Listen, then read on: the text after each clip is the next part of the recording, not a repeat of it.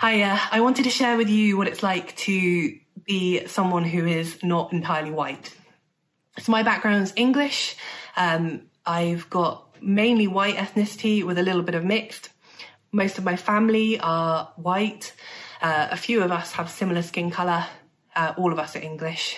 About 3 to 5 generations ago, there was someone that came from another country and married into a white English woman's family, and that's where the suntan entered the equation, but we're not sure where he came from. There's a rumour it might have been Brazil, but there have been rumours of other countries since, so we really don't know. So in terms of cultural heritage, the only cultural heritage I have is English. My family are very, very English, and I've always felt very English. I've got an unusual name, and sometimes people assume that that is associated with something cultural. It's really not. It's just that my mum likes unusual names and made up a spelling for me. But I think people will look at my skin colour and assume that my name is related to that. But actually, my whole background and everything is very English. The reason I'm emphasising that so much is because my experience of living in England and of being part of my country is that people haven't always treated me that way, and I've become increasingly aware that people don't always see me that way. And I could talk about the actual racism that I've experienced, but what I want to talk about is more of the subtle stuff that happens from really well-meaning people, often friends, and sometimes in church as well as outside of it. So I remember growing up and people asking me, is your mum your real mum because she's white with blue eyes? Or going to get my first bit of makeup with school friends and realising, hey, they don't cater for people with my skin colour, they only cater for white people. And lots of little moments like that that make you realise if you're not white but you're English, you don't quite fit in the same way, and the world isn't quite as set up for you. But as an adult, joining church, there are different experiences of that. Sometimes it would be a preacher using a phrase like white British culture, and I'd think, oh, why is it just white British culture? That's my culture too, and your language is making me feel outside of that, like I'm excluded. And that sounds like a small thing. Maybe you think that sounds sensitive. And the thing is, a lot of these things are small things when they happen on their own, but when you add them all up together, they start to paint a big thing and a big picture over a period of time, where you start to feel like you're never quite in the club. I remember being amongst my friends when they'd have conversations like, oh, I'd never date a person with different skin colour, or I'd never date someone that looked foreign. Genuinely really nice people having these conversations, and me sitting there thinking, why wouldn't you date someone like me? What's wrong with me? I'm just like you. And also hearing people say things like, oh, hey, maybe one day God will call you back to Brazil. And I'd think, how can God call me back to somewhere I've never been to before? And why are you implying it like it's my home when here is my home?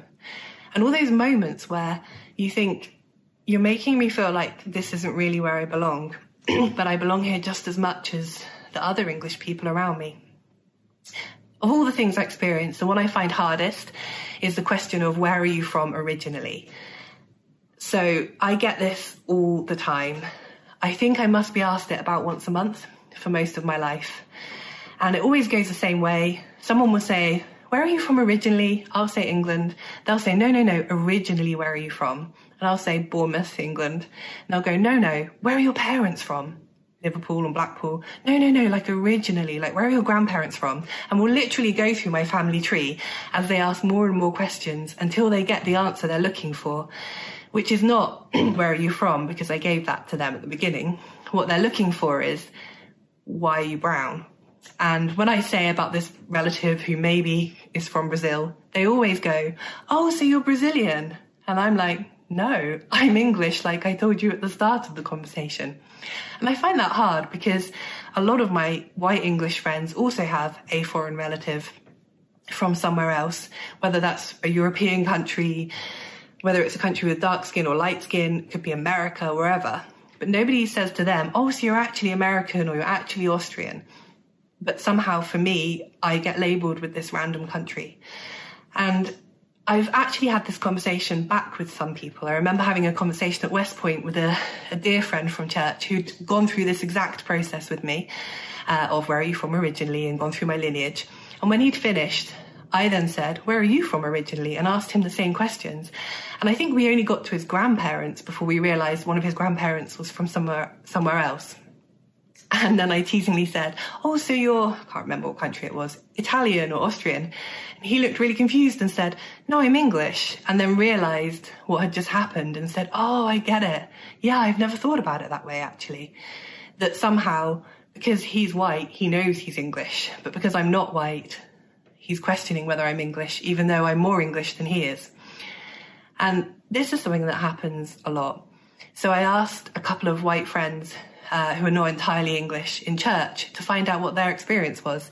I asked Rosa, many of you will know Rosa, lovely Rosa. She is white and English, but she's also partly Spanish. Her mum is from Spain.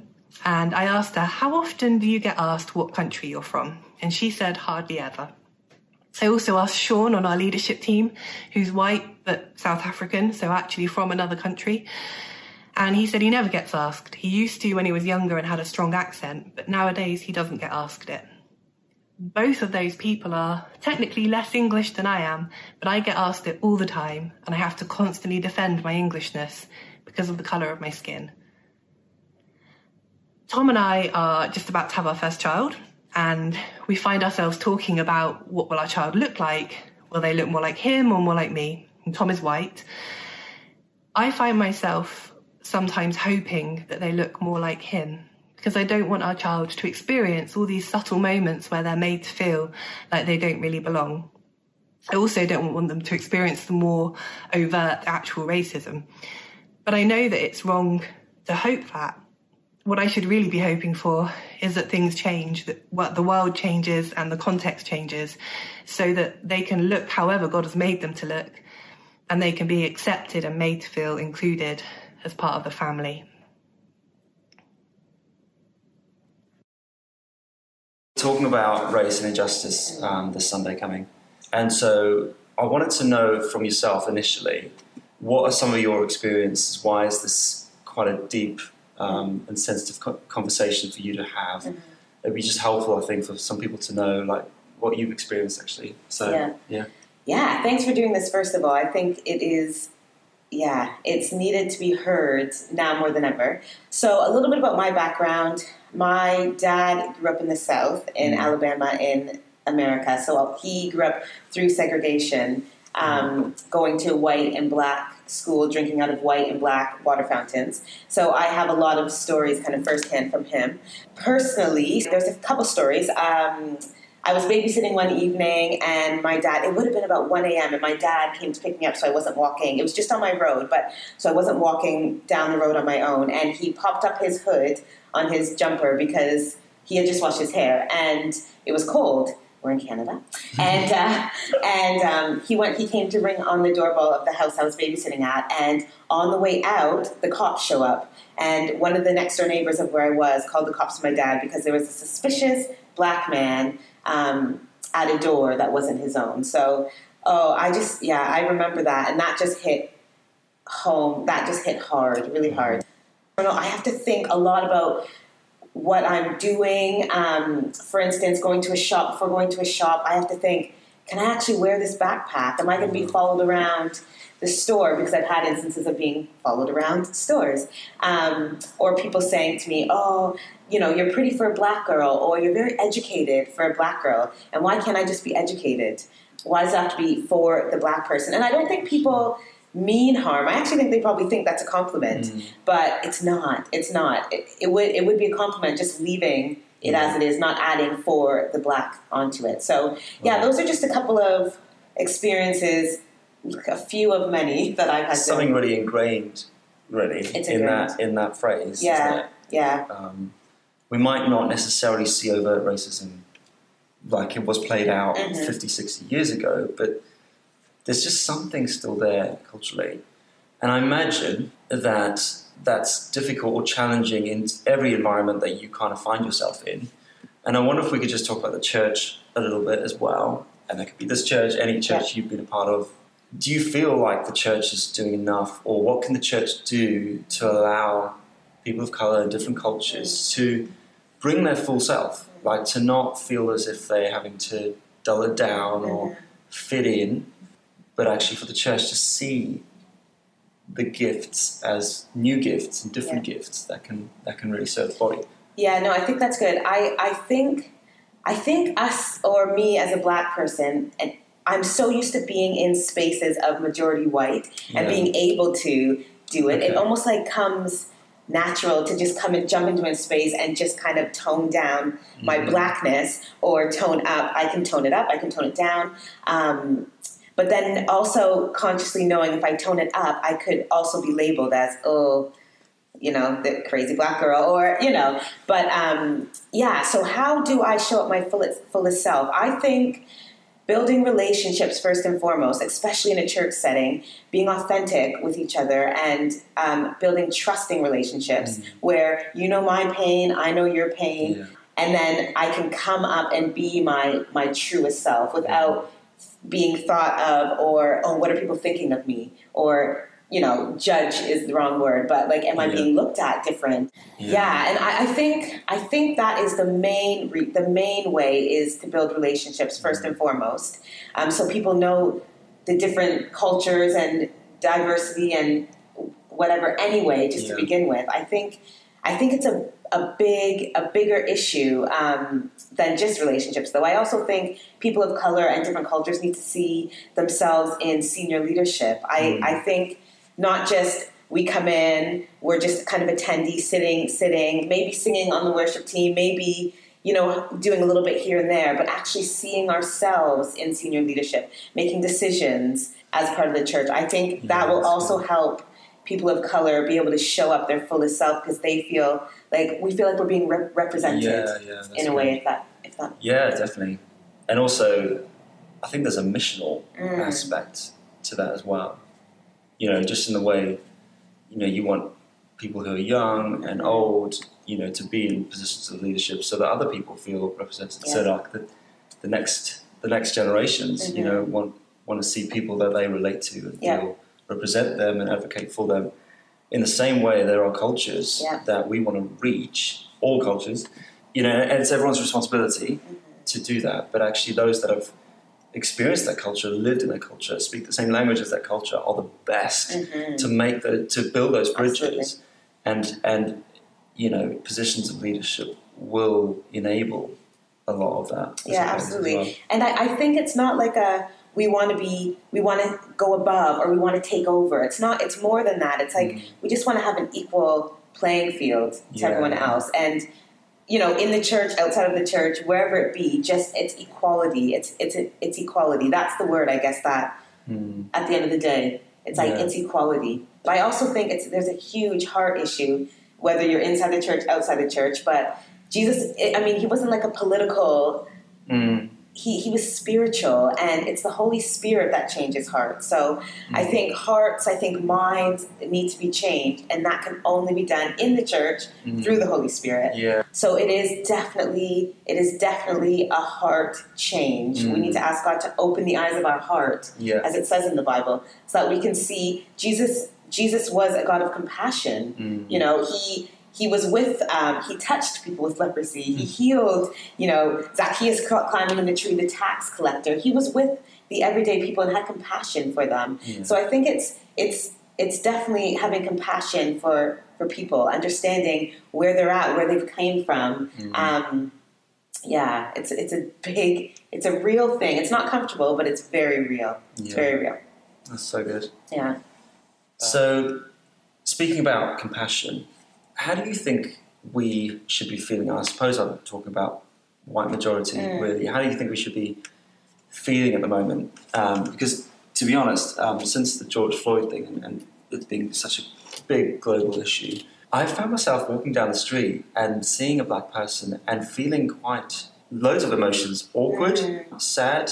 I'm not sure how to look at this person, and a kind of a sense of wanting to be politically correct, and I'm sure that's not the answer. But I wonder if you could talk into that a little bit. Yeah, and I've had other people kind of say that as well. Like, how do I act around a black person now? Am I saying the right things? Yeah. I think it's good to have a little bit of feeling or think of, am I saying the right thing? I think there should be, because I think people haven't been thinking before speaking before. And for anyone, I think it's huge for anyone. Think before you speak is the saying. Sure. You teach your kids that. it is a time to think before you speak for everyone. But yeah, for white people, when they're speaking to, different people, I think it is a time to think before you speak, and then let's learn and let's educate ourselves and let's change so we can turn, the feeling of guilt and, oh no, what am I going to do around this Black person into, let's change and let's educate ourselves so that we can build full, good relationships with people of color. In the Psalm says, Lord, search my heart, and find anything in there that needs to change, basically. Yeah. So you mentioned educate yourself. That might be a good place for people to start. I'm worried that some people might hear that and think, well, I'll just go and read the people that I've always read and go and listen to the people on YouTube that I always listen to are saying the stuff that I like to hear. And I think people actually need to listen to people. Like this conversation, just so enriching for me because I'm learning all the time. I absolutely agree. And I think it's going to be uncomfortable. These aren't comfortable, relaxing, let's laugh all the time. These aren't those type of conversations, but they're very real and they're needed. Talking to people, hearing their experiences, because we all experience different things. So just because you haven't experienced the same thing I have, it doesn't mean that my experience didn't exist. Good. It was very real. The things I've gone through has been very real, very raw, very hurtful, lots of pain.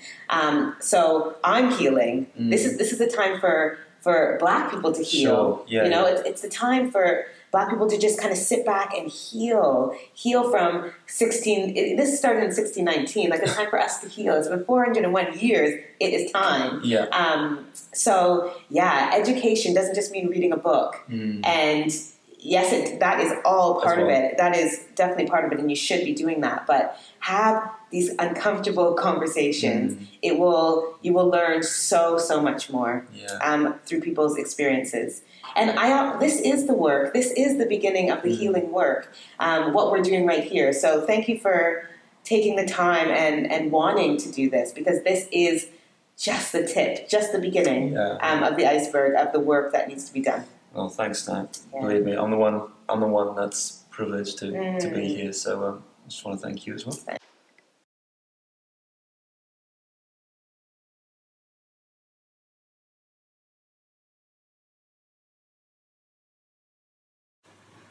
Well, I hope, like me, you have found these conversations and experiences of others really helpful in digging deeper and thinking about the issues and challenges of racial injustice.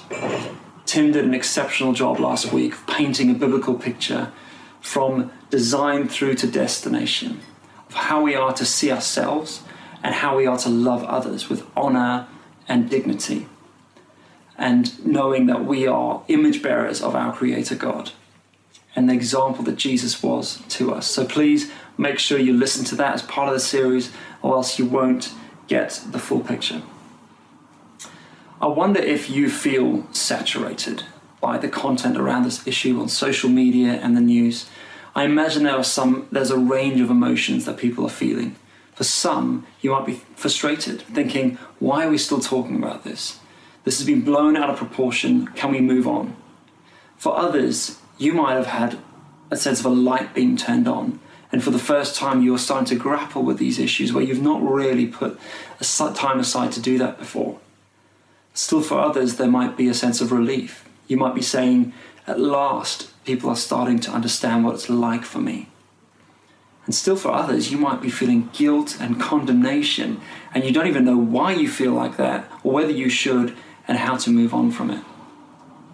Today, I want to give us 4 action words, and I hope these will be helpful as we look to apply some of this stuff to us and navigate where do we go from here. The first word is lament. There are many moments in the Bible where we see lament, and often it comes out of personal grief. David laments the death of his good friend Jonathan. Jesus laments the death of his amazingly good friend Lazarus. But we also see moments where there's a whole nation being lamented over. Jesus actually does this in Matthew 23. He says, Jerusalem, Jerusalem, you who kill the prophets and stone those sent to you. How often I have longed to gather your children together, as a hen gathers her chicks under her wings, and you are not willing. I was reminded of a story in the Bible of King Josiah, and you can find this in 2 Chronicles 34. Here we find a king, a young king, who walks obediently and faithfully with God all of his life. But at the age of 26, he's leading the repairing of the temple, and one of the priests called Hilkiah, he finds the book of the law handed down by Moses. And this is massively significant because this law wouldn't have even been read out to the nation or anyone for maybe even hundreds of years. This is what Josiah says. When the king heard the words of the law, he tore his robes. When Josiah hears the words of God, and realizes how far Judah has fallen, he was deeply moved. Tearing your robes is a symbol of deep anguish, pain which gets to the real core of who you are. Josiah didn't allow this moment to pass him by. He didn't take the book and put it on the shelf and say, yeah, that was bad, but I don't have time right now to deal with that. He chose to meet the pain of his nation's moral failure head on, in order that it reoriented his whole heart and reprioritized his diary. There's a place for sorrow. There's a place for meeting pain head on and allowing it to do the work of processing deep wounds. It's interestingly how deeply Josiah is affected by this, because it's not actually his own personal guilt. It's the guilt of his ancestors and the nation as a whole. It is not enough just to stay at the point of lament, but for it to cause repentance and transformation. Josiah's lament led him to our next action word, which is listen. Josiah then said, "Go and inquire of the Lord for me and for the remnant in Israel and Judah about what is written in this book that has been found. Great is the Lord's anger that is poured out on us, because those who have gone before us have not kept the word of the Lord. They have not acted in accordance with all that is written in this book." Josiah chose to listen. He chose to listen to those that would have felt and known the effect of that failure. He chooses the prophets of God so that he has God's wisdom to be listening to. He leant into the storm. He knew that it would be uncomfortable. This wasn't going to make his life any easier. In fact, it was going to make it much harder. But he knew that if these are the words of God, he needed to obey, regardless of how uncomfortable it would feel, because he knew that it would lead to good. I was born in South Africa in 1982, and I lived there until 1998. Legalized segregation of people by skin color, something called apartheid, officially ended in 1991. And I lived in apartheid, and I lived through the supposed end of apartheid. I would love to say to you that I lamented what people who were oppressed went through. I would love to stand here and say that I wanted to listen to the stories of black people who were not able to share the same bus as someone that looked like me, or go on the same beaches as someone like me, or the same swimming pool, or the same school, or afforded the same job opportunities that I would have been afforded. I chose not to listen at that point. I chose not to face up to it. And I deeply regret that. It was uncomfortable. It was embarrassing. And I wanted to pretend that it didn't exist. These conversations that I'm having now with people of color, my friends, have been so enriching to me. I don't always necessarily share the same solutions to the problems. We often really do.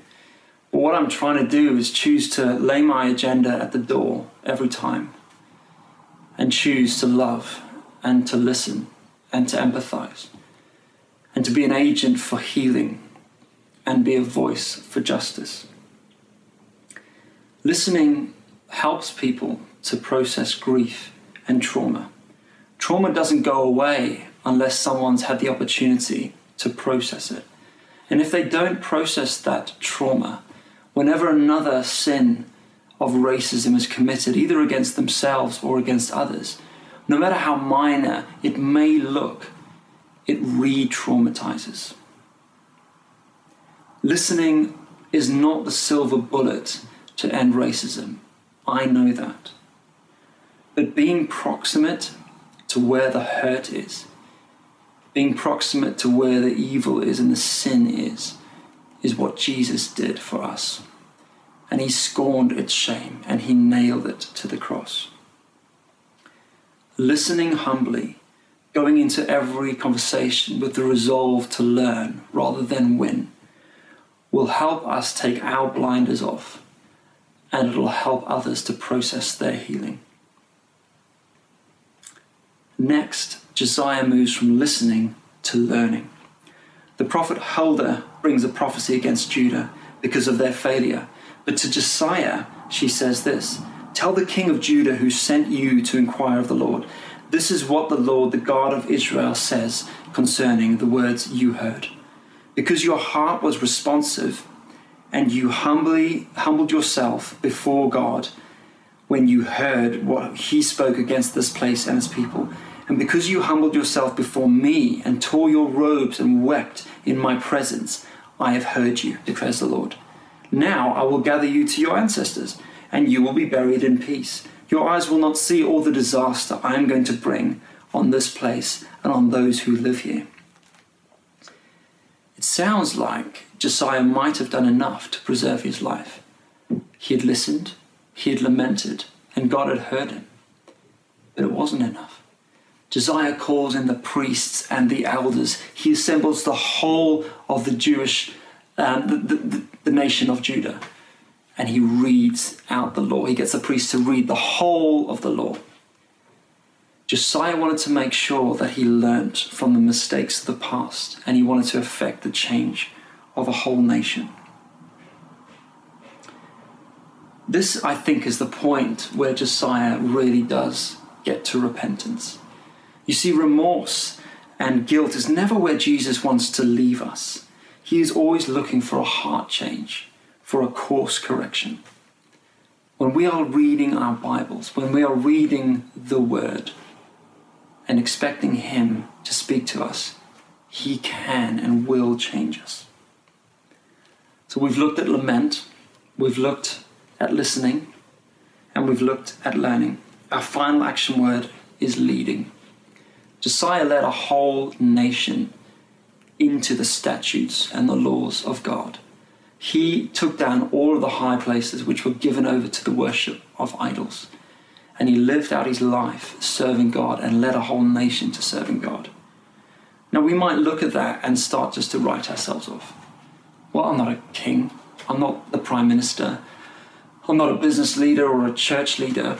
Who am I to effect any significant change? You can change the atmosphere of every environment that you walk into. If you are a follower of Jesus, then you are representing him where you go, and you are filled with the power of the Holy Spirit. Proverbs 39 verse 8 and 9 says this: "Speak up for those that cannot speak for themselves, for the rights of all who are destitute. Speak up and judge fairly. Defend the rights of the poor and needy." I know that we are focusing on racial injustice at the moment, but these truths apply to every injustice.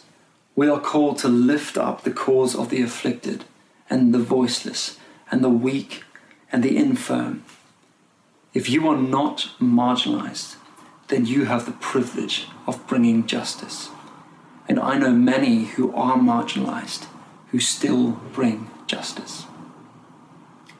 I am more convinced than ever that Jesus is the only one that can bring lasting change when it comes to racial injustice and any injustice and any issue on the face of this planet. Because political parties will look to modify your behavior, and they will serve their own interests and agendas. Jesus fights for your heart. I am also convinced of this, that the church is the hope of glory. All these things cannot be outworked in isolation. We all know what isolation's been like for 16 weeks. What's discipleship been like for you? True discipleship happens in community, where we build strong relationships, and then on top of that, we're allowed to have and able to have courageous conversations. And I believe this will continue the journey of us looking like the heavenly Jerusalem, where justice reigns, where people are treated equal, where the diverse gifts in the body of Christ are appreciated and valued. And this kingdom mandate spreads out into every sphere of society and signposts the world to Jesus. I want to finish and leave you with Psalm 146, verse 6 to 9. He is the maker of heaven and earth, the sea and everything in them. He remains faithful forever. He upholds the cause of the oppressed and gives food to the hungry. The Lord sets prisoners free. The Lord gives sight to the blind. The Lord lifts up those who are bowed down. The Lord loves righteousness. The Lord watches over the foreigner, and he sustains the fatherless and the widow, but he frustrates the ways of the wicked.